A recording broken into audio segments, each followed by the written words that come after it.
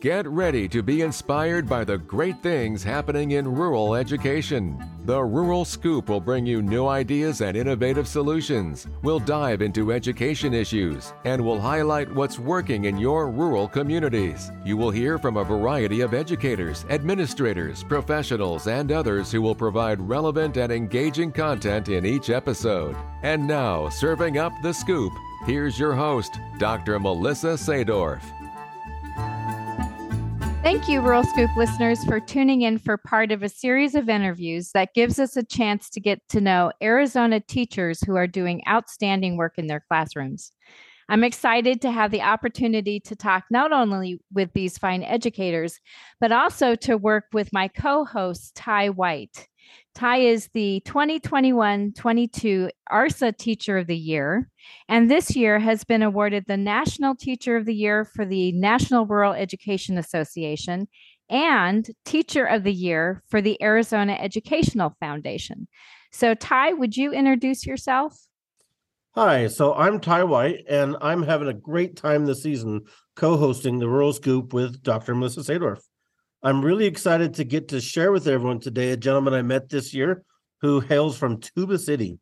Roy Lee is one of AEF's Ambassadors of Excellence, which means he came in as a top 5 finalist for the state of Arizona. Roy, would you like to tell them about where you're from and a little bit of your background? Yeah, Roy Lee, that's a Jenna.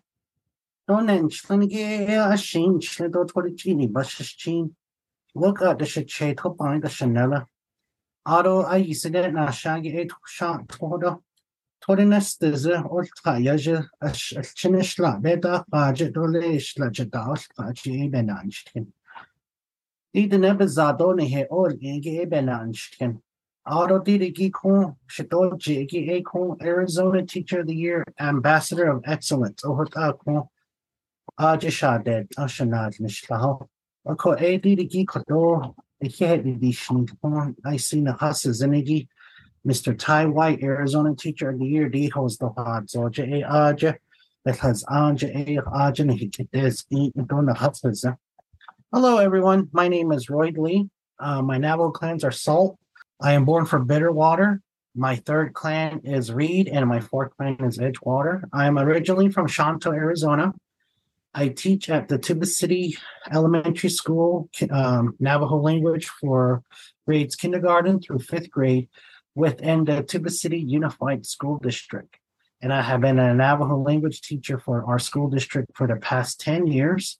And I'm just very honored to hold the title of Arizona Teacher of the Year, Ambassador of Excellence, along with our State Teacher of the Year, Mr. Ty White, who leads us and represents our state at the national level. I'm going to butcher this, and I really apologize, but I'm kind of excited with you here that we're going to get some new people listening to our podcast. And so I'd just like to do my best here to say Yatta A to all of our new listeners that join us, right? You said it correctly, Ty. So, Roy, could you tell us about how you became an educator? I've always worked in the education field. When I first started, I was a classified employee. So I worked in various departments from transportation to security. And I started my work with Kayenta Unified School District not long after I graduated high school. So I graduated from Monument Valley High School with the class of 2008. And then the second school district that I was able to work at was up in Page with the Page Unified School District. I spent 2 years there, and I was a school security officer at the high school and middle school. So during that time, there was a temporary reduction in force due to budget shortage. So I ended up being one of the staff members that was RIF, and that's how I ended up in Tuba City. So when I first applied with Tuba City Unified, on the application, I asked any other languages I spoke. So I indicated that I spoke Navajo. I spoke it fluently. I was asked if I would be interested of a Navajo language teaching position. I was hesitant at first because I didn't have no inside classroom experience. And they assured me that if I do get selected, that they were going to help me with my certification process, and got selected. And I've been teaching Navajo language since then. So, Rod, I want to ask you because most of our listeners probably are not familiar with where the district that you work at is located. And it is on the Navajo Reservation up in northern Arizona, and it does extend into a couple other states. It's a very rural community. Can you talk a little bit about your rural setting and then talk a little bit more about why you stayed where you stayed? Because I'm sure you've had opportunities to work in other places. The Navajo Nation is a very large tribe. We are larger than 10 states. We're nearly the size of Virginia, West Virginia. So majority of our land base is in the state of Arizona. We do have the second land base would be in New Mexico, and the third would be in Utah. However, there is a small, tiny enclave in the state of Colorado. So that's how big our reservation is. And the part that I'm from is the northeastern part of Arizona. So Tuba City is located in between Flagstaff, Arizona, and Page, Arizona, not far from the Grand Canyon. So we are typically about an hour and a half east of the Grand Canyon, south rim of the Grand Canyon. In our area of the reservation, we're surrounded by two other tribes. So we have the Hopi tribe, which is just directly south of Tuba City. Tuba City borderlines with the Navajo Nation and Hopi tribe. And then we have a small San Juan Southern Paiute to our west, about 15 miles west of Tuba City. So we do service Hopi, San Juan Southern Paiute along with our Navajo students. When it comes to language, when it comes to culture, we're multicultural, multi-language within the region of Tuba City. I grew up with a bunch of San Carlos Apache friends, and the Navajo and Apache was close enough that people could communicate. Is the Hopi that similar? With Navajo and Apache, like San Carlos and White Mountain Apache, they're sister languages to Navajo. We're able to understand and communicate to certain levels. For instance, for water, our Navajo word for water is to. Same way for Apache is to. Cow, in our Navajo language, we say begashi. Apaches say mugashi with an M. We say it with the letter B. With Hopi, it's an entire different language, similar, close to Tohono O'odham, Pima, Aztec. For Navajo and Apache, our language is Athabascan, out from Alaska and the Canadian area. And then some parts up in Northern California, like the Hupa tribe. Those are the Athabascan family language. The San Juan Southern Paiute's language is mainly diverse from the Great Basin region, Nevada, and portions of Utah from that band of Paiutes. For us, even here on Navajo, on the western side is slightly different than how the Navajos in the New Mexico region would speak. This year, I have a student who's from New Mexico. As I was teaching, she didn't beat around the bush. She wasn't shy about it. She just says, "Hey, Mr. Lee, you say things a little bit funny," and it kind of caught me off guard. She goes, "I know." She goes, "It's weird. My grandparents will always say, 'Oh, Navajos in Arizona say things,' but I'm actually hearing it for myself, and it is true." She would tell the class, and so that's one of the amazing experiences that I got to experience, is that one of my students who came from New Mexico, I immediately identified the dialect within our Navajo language. So from your story then, I understand that you've always taught in Tuba City. What are some of your favorite things about teaching in a rural setting, but also about teaching for a tribal school? It can be challenging. For Tuba City, we only have one supermarket, and that supermarket serves basically the entire school districts. We service about 7 to 8 communities, but these communities are sprawled out. So our bus routes, one way could be about 45 minutes to an hour. And so our grocery store also has that same base. The communities like Cameron, Gap, Tunalia, they only have small convenience stores. But most of the time they come into Tuba City, which is about 45 minutes to an hour drive, to come to Bashes, get what they need, and then go back. We only have one hardware store in Tuba City. Again, it services the area. We have one hospital. That hospital services the entire Western Navajo region. So our Tuba City Police Department also services these areas like Kaibito, which is about a 45-minute an hour away. Same way with our ambulance and our fire department. So when there's emergency calls, they have to travel out that great distance to give them services. So our school district really outlines the boundaries within our area. So if you go to Kienta, which is about 80 miles, about an hour away, they have the same setup. Their police department, their fire department, their grocery store, they're all aligned with the school district boundaries. So within the public schools here on the Navajo Nation, within the state of Arizona side, there's about 7 public schools. So the rural area is that it's the service. When COVID-19 hit, that really put a lot of things on the breaking point with our infrastructure. And when we had to switch to online, we had internet issues. Our infrastructure wasn't up to date. It didn't have the capacity. So it took longer for our services to be needed. And then the other part, being here on the reservation, public schools is just one of the many school systems that we have on the Navajo Nation. We compete against what we call federal schools, BIE schools. They're boarding schools. Here in Tuba City, there is a boarding school, Tuba City Boarding School, that is operated and ran by the federal government. And then we have a grant school that is more of a contract, what they call 638 grant school. So they are under the federal government, but they're not managed by the federal government. They are more tribally controlled, but they receive federal funds. And then we have public schools that receive Impact 8 funding, Title I funding, Johnson O'Malley funding. So within Tuba City, we have various school types within this small community.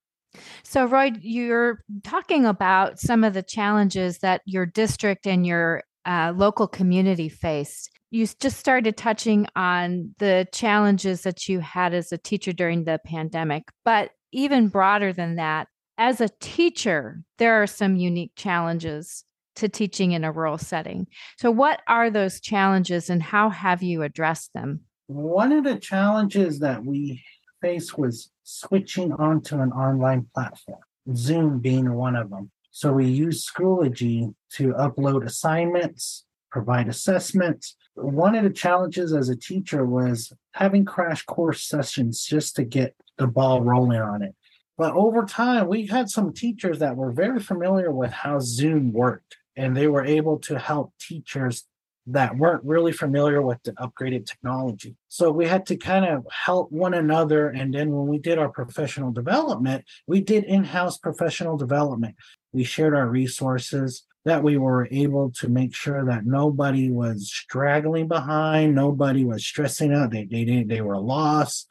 Other teachers helping other teachers. The school purchased so many iPads, so many devices for the students, hotspots. Even with that in our area, our carrier, they told us that the hotspots are not going to work because everyone is using that hotspot. So our students lived in multi-general homes, big families that were issued hotspots. And so they would use one hotspot. The hotspot would slow down on them and it would affect their Zoom. So when second semester came on, a lot of the time we would switch from A day to B day on certain days, certain classes. Like from my area, we had asynchronous days and synchronous days. Students A would go on here for this much time. Students B would go here this part of the day. So that really helped us make sure that students didn't have tech issues. And you currently just opened back up, didn't you, to 100% for your students and staff to come back to the school sites? Yes. Last year we had in-person and virtual. The parents had a choice. And I've taught both virtual and hybrid. So for virtual, I had first grade and third grade. And then all the other classes, they would come in for in-person. But this school year, we went 100% in person. So we have no virtual whatsoever. We all hear about how rural teachers and leaders wear many hats. What else do you do in your school community besides teach in the classroom? We have an enrichment program this year. With that Navajo language enrichment program, we're implementing STEAM. And one of the things that we're working on is rug weaving. And so we broke down rug weaving So the science about it is traditional wool dyeing, how we use the plants for dyeing wool, how we mix different types of sheep wool to get different types of wool color without dyeing. The technology is how we use the traditional loom, how it's set up and how it's able to hold everything together, especially when you put weight on it, when you tighten it up. I think there's a lot of room there for talking to kids about algorithms and coding with those looms. Exactly. The math portion is your geometry traits, your steps, counting without using your ruler, how you use your fingers to count, to measure, to finding the middle point. Our grandmas, great grandmas, and our ancestors didn't use measuring tapes. They used their fingers, and they would have to figure out where the middle was. And so that you use that. We make that an overall STEAM project. Well, not only is it a STEAM project, it's also a cultural lesson as well. Yes. An expression that Ty and I have used, the rural advantage. What does the rural advantage mean to you? What are those unique opportunities that you have as a rural teacher? One of the advantages that I would say we have is that we're able to still have our culture and our language really without having a lot of interference. One example could be excessive access to movie theaters or going shopping. But here, livestock is what really anchors our Navajo families: horses, cattle, sheep. As I mentioned earlier, that many of our students live in multi-generation homes. So they live with their parents and grandparents where the language is actually being spoken. So to me, that's a great advantage. It makes them more appreciative of what they have. What would be one of your proudest moments, one of your aha or just fulfilling experiences as a teacher? I've been with the district for 10 years now. During that 10 years, I developed several things, one of them being a Navajo language student planner, and it's both written in Navajo and English. I work with the company. They print it for me, I design it and send it over. So my fourth graders and my fifth graders utilize it to help them with the organizational skills. And then it kind of serves as my own textbook because I fall back on it when I'm doing my lessons. Another thing that I've created was activity books. They're Velcro. I use them kind of for centers. My second year teaching. At that time, I had a blind student. She was in kindergarten. And I was told that you're going to have a blind student. She's able to speak. She's able to understand.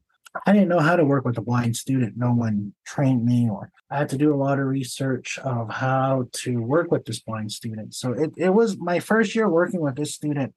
It really talked about testing your limits of thinking outside the box. I wanted to have her included with the group. So over the years, I created another activity book. And this time I had to learn how to incorporate it using Braille. It took a while for me to figure out how am I going to incorporate Braille using the Navajo language, incorporating it for my student who cannot see. So that's where I reached out to Arizona School Deaf and the Blind. They kind of gave me some pointers. So with that advice and recommendations that I got, I was able to accommodate certain things for her, but I felt like it wasn't good enough. Third grade year, I was teaching colors. That was the part where I was like, okay, she's able to say the colors, but she doesn't know what the colors are because she can't see them. I started buying snacks, cookies. And so when we had our colors, instead of her saying it, she would taste a small piece of apple, green apple for green, a taste of red apple for red. And then pretty soon I would mix it up: blueberries, strawberries, watermelon, cantaloupe. So the different types of food I would associate it with those particular colors. That's how she was able to learn her colors. If it wasn't for my blind student, I wouldn't be able to say the challenge with working with her became a success as a teacher. So, Royd, what you're talking about is a challenge in teaching a student that you overcame. And right now, there are a lot of challenges that face rural teachers, not just in your district, but across the state of Arizona. What, in your opinion, is the greatest challenge that faces rural educators, and how would you solve that? It would mostly be funding. And I was talking to Ty. I traveled to Washington, D.C., advocating for impact aid.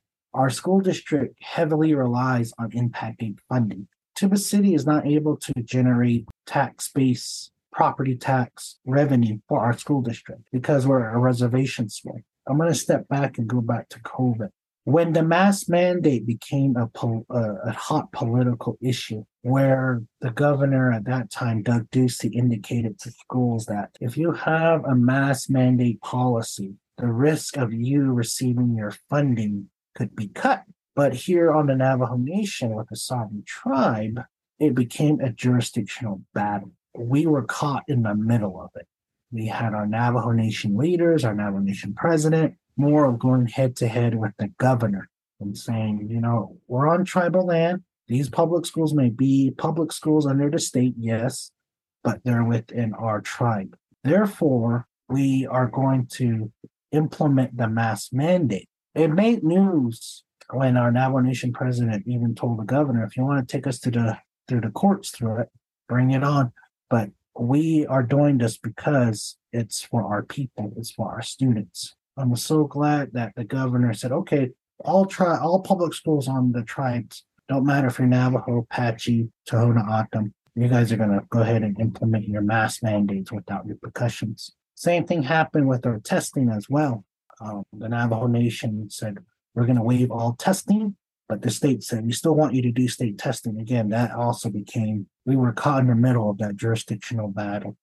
But what the challenges that we have now, we have our SR funds that are going to be expiring. That really helped us a lot. With SR funds, we were able to bulk up our manpower with additional resources and temporary school personnel to help us with tutoring, to help us with a lot of things. And the challenging part of post-COVID is that a lot of our students, especially when they were in what they're supposed to be in kindergarten during that time, lost out.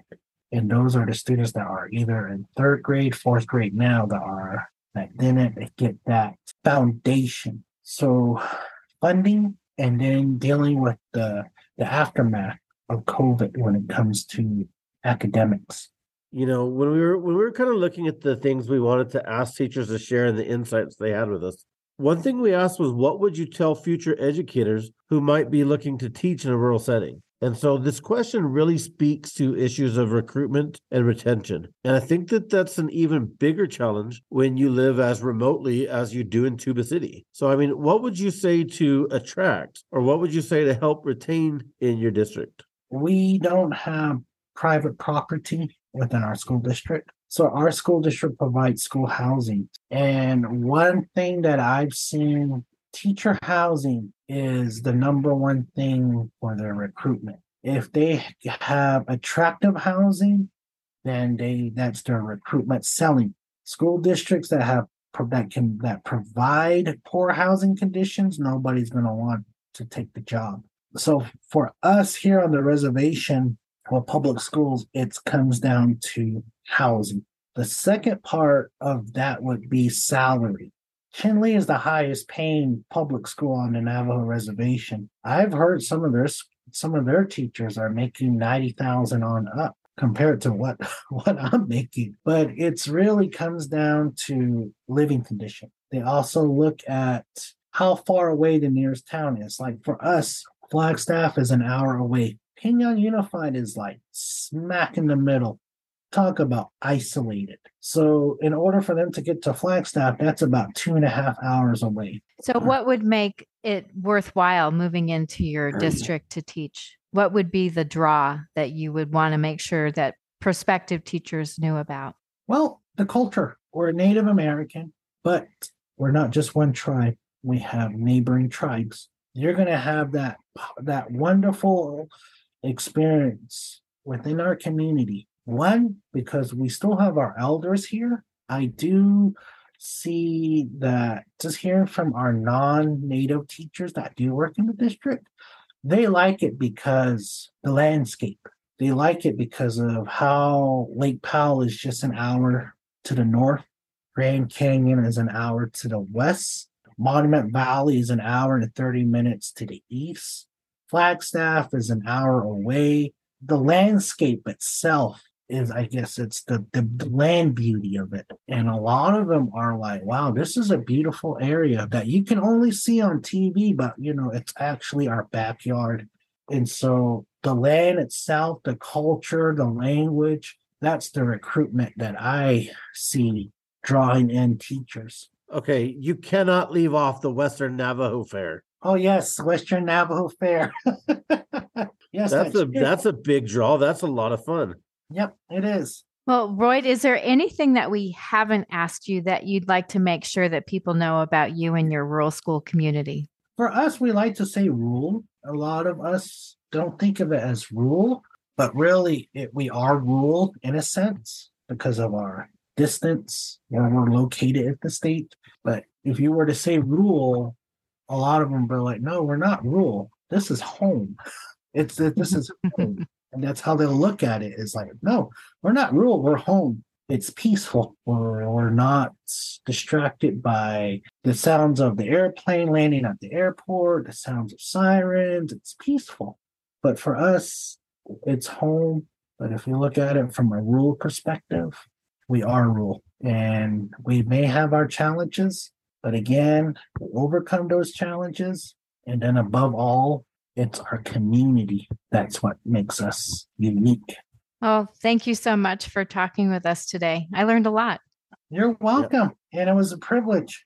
Hey, I want to thank everyone for tuning in this week. It is so much fun to host these with Dr. Sadorf. And I think Roy is just an outstanding teacher who does so much to impact his community. The idea that you can maintain and teach and keep your language and traditions alive is a beautiful thing to do in your schools. And so I'm going to tell all our new listeners, Hagone, and thank you for tuning in. Thank you. And Hagone means goodbye. We'll see you later. And means thank you.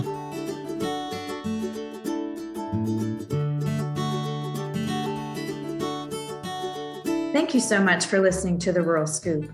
Please be sure to rate, review, and subscribe, or even leave us a comment.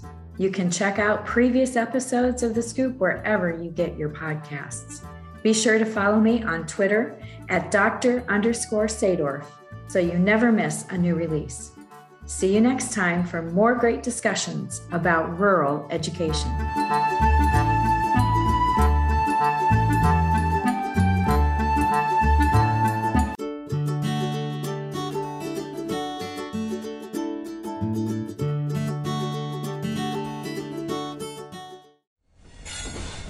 Proud member of the Podnuga Network.